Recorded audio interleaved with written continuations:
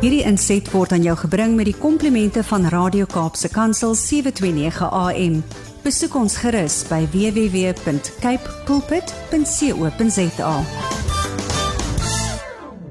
Het is 'n lekker reënerige oggend hier op 'n Saterdag en in die Kaap, ons weet dit is nat in die Kaap en so ons dink dat hierdie campaign wat ons nou het saam met Samaritan's Feet is baie nodig en is baie relevant. So vat dan saam met ons, stuur vir ons jou boodskappe, begin met die woord socks en stuur vir ons dan die aantal of die hoeveelheid pare kouse jy wil skenk en wil borg. Tyd vir ons motivering. Ek wil jou net weer eens aanmoedig om vir ons daar op Facebook 'n like te gee en dan sal jy sien dat jy 'n aanmerking sal kom vir elke ding wat gebeur hierso wat ons op Facebook plaas.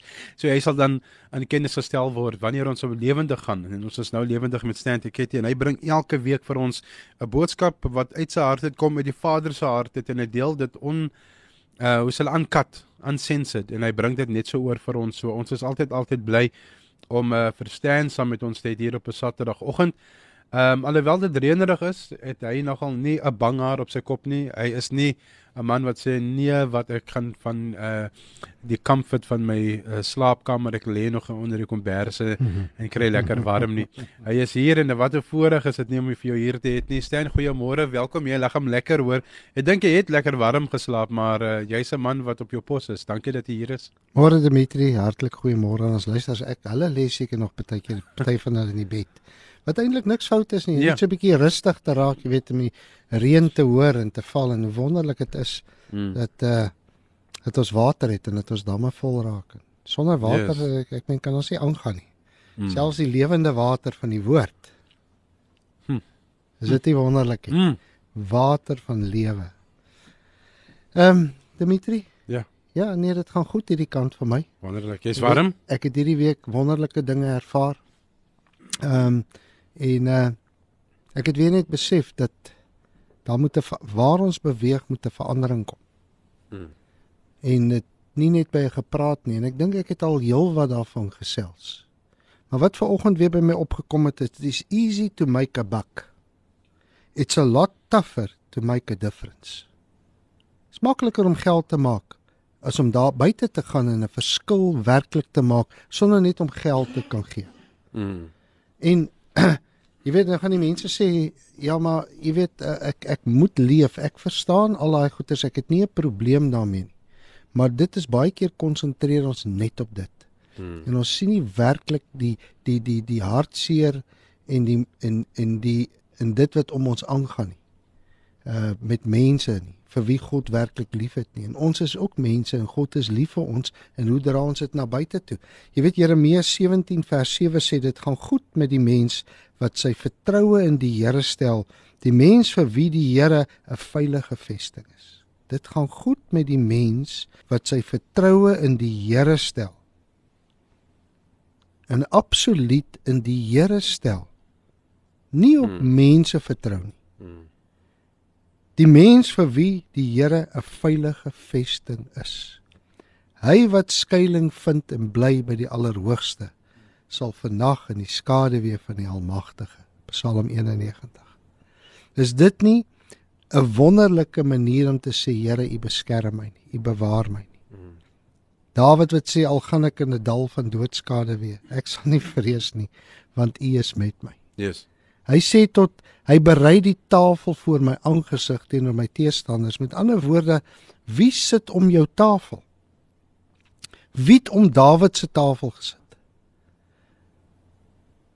Hy sê, die woord sê, die Vader sê, ek salf jou bokant dit.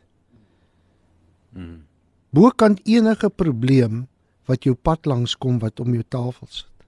Het sy dit finansiëel, het sy dit siekte, het sy dit wakker mag wees wat jy om jou tafel sit. God sê, ek salf jou, jy moet in my vertrou, jy moet by my skuiling vind. Nou wat is jou kragbron dan? Waaraan hou jy vas as jou kragbron? Jy weet, ons sit juist met probleme met krag. En elke ou het, hulle sit solar in en hulle generators en al daai klas en dinge. Dis 'n kragbron Maar weet jy wat, dit is kragbronne wat probleme ook gee. Hy's nie 'n volmaakte kragbron nie. Daar's altyd iets wat jy moet byvoeg, daar's altyd dit. Dan's daar nie diesel nie, en dan werk die solar nie, en dan 'n skoppie krag om uit, en so is nie 'n volmaakte, maar wie is ons kragbron?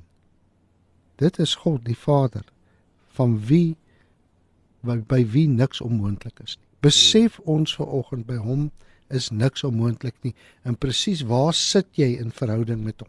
En hoe wil hy jou gebruik? En hoe rus sy hand op jou?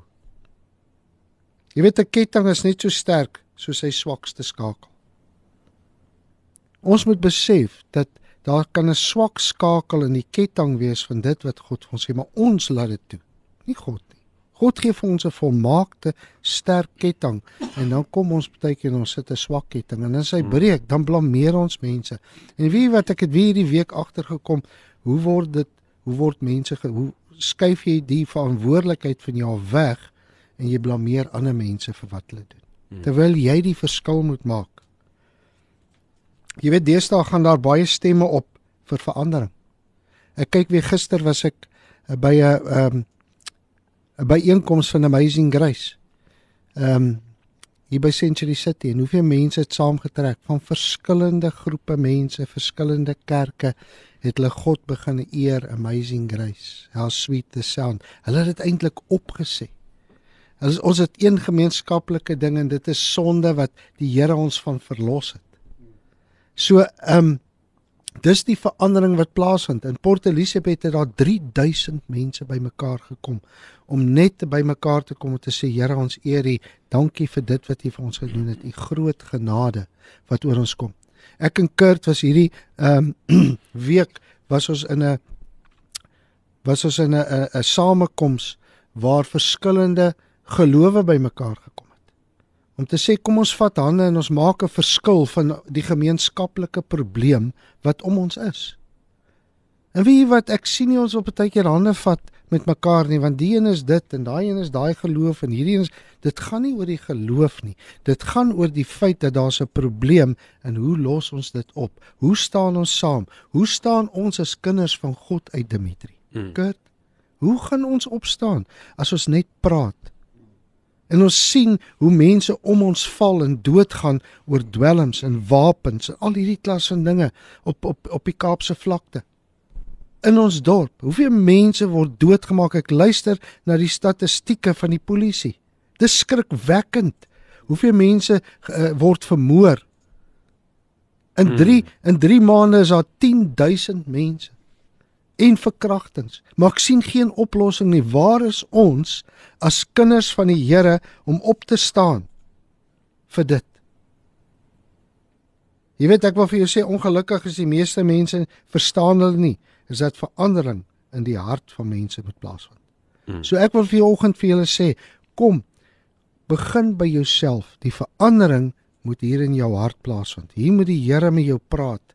Die Heilige Gees moet dit vir jou bring. En dan moet jy, as daar 'n verandering in jou lewe plaasgevind het, dat jy kan uitgaan daar buitekant en 'n groot verskil maak. Ons sit, en ek wil vir jou sê, moenie laat ons sit en handjies hou vas, en nog 'n bietjie wag, soos die woord sê. En wag nie, daar gaan niks gebeur nie. God wil jou gebruik. Jy moet uitstaan. Jy weet wat die woord sê, as ons dit nie doen nie, sal die klippe uitroep. Kurt, ek sal nooit toelaat, terwyl ek hier is, dat die klippe sal uitroep, dat Jesus Christus is ons verlosser, saligmaker. Jy weet, dit lyk so erg hier om ons, en hoe die vyand toeslaan, maar op die einde van die dag, het Jesus Christus die laaste woord en sê. Yes. En as ons daarin staan, en ons beweeg daarin, liewe luisteraar, wil ek vanoggend vir julle sê, sal jy die verandering sien. Ek vra vir jou vanoggend, hoe lyk dit om jou? Daar waar jy is en waar jy bly, daar waar jy werk, daar waar jy ry, waar jy vriende het, hoe lyk dit?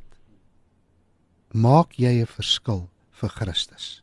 En nou kom ek en jy sê, jy moet oordonderend wees en manipulerend nie, dis nie wat ek sê nie.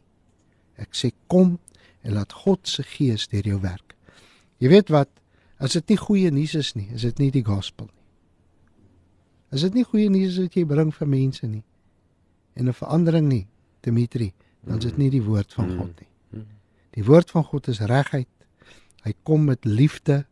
Hy ontvou mense, want God is liefde. En hoekom kan ons dit nie uitdra na buite toe? Baie sal sê, ja, maar ek doen dit. Jy kan dit nie net doen vir die mense wat jy ken nie.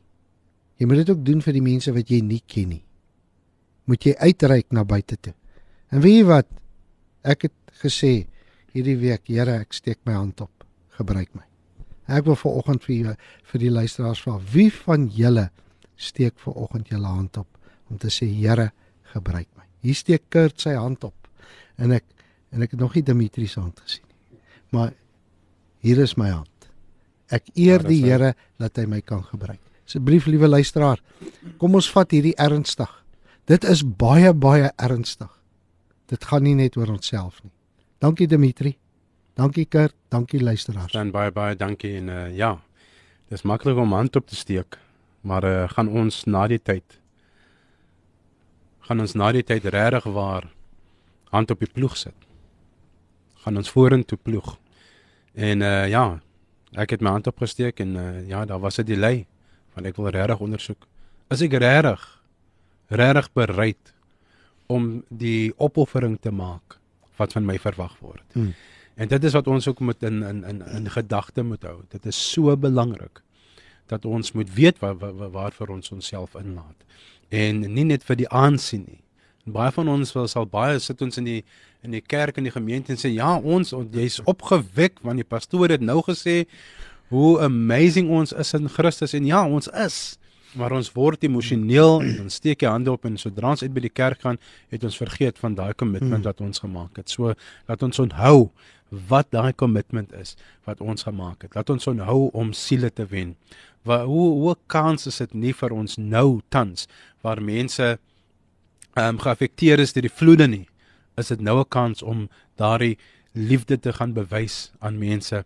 En jy hoef nie eens 'n woord te sê nie, net jou dade.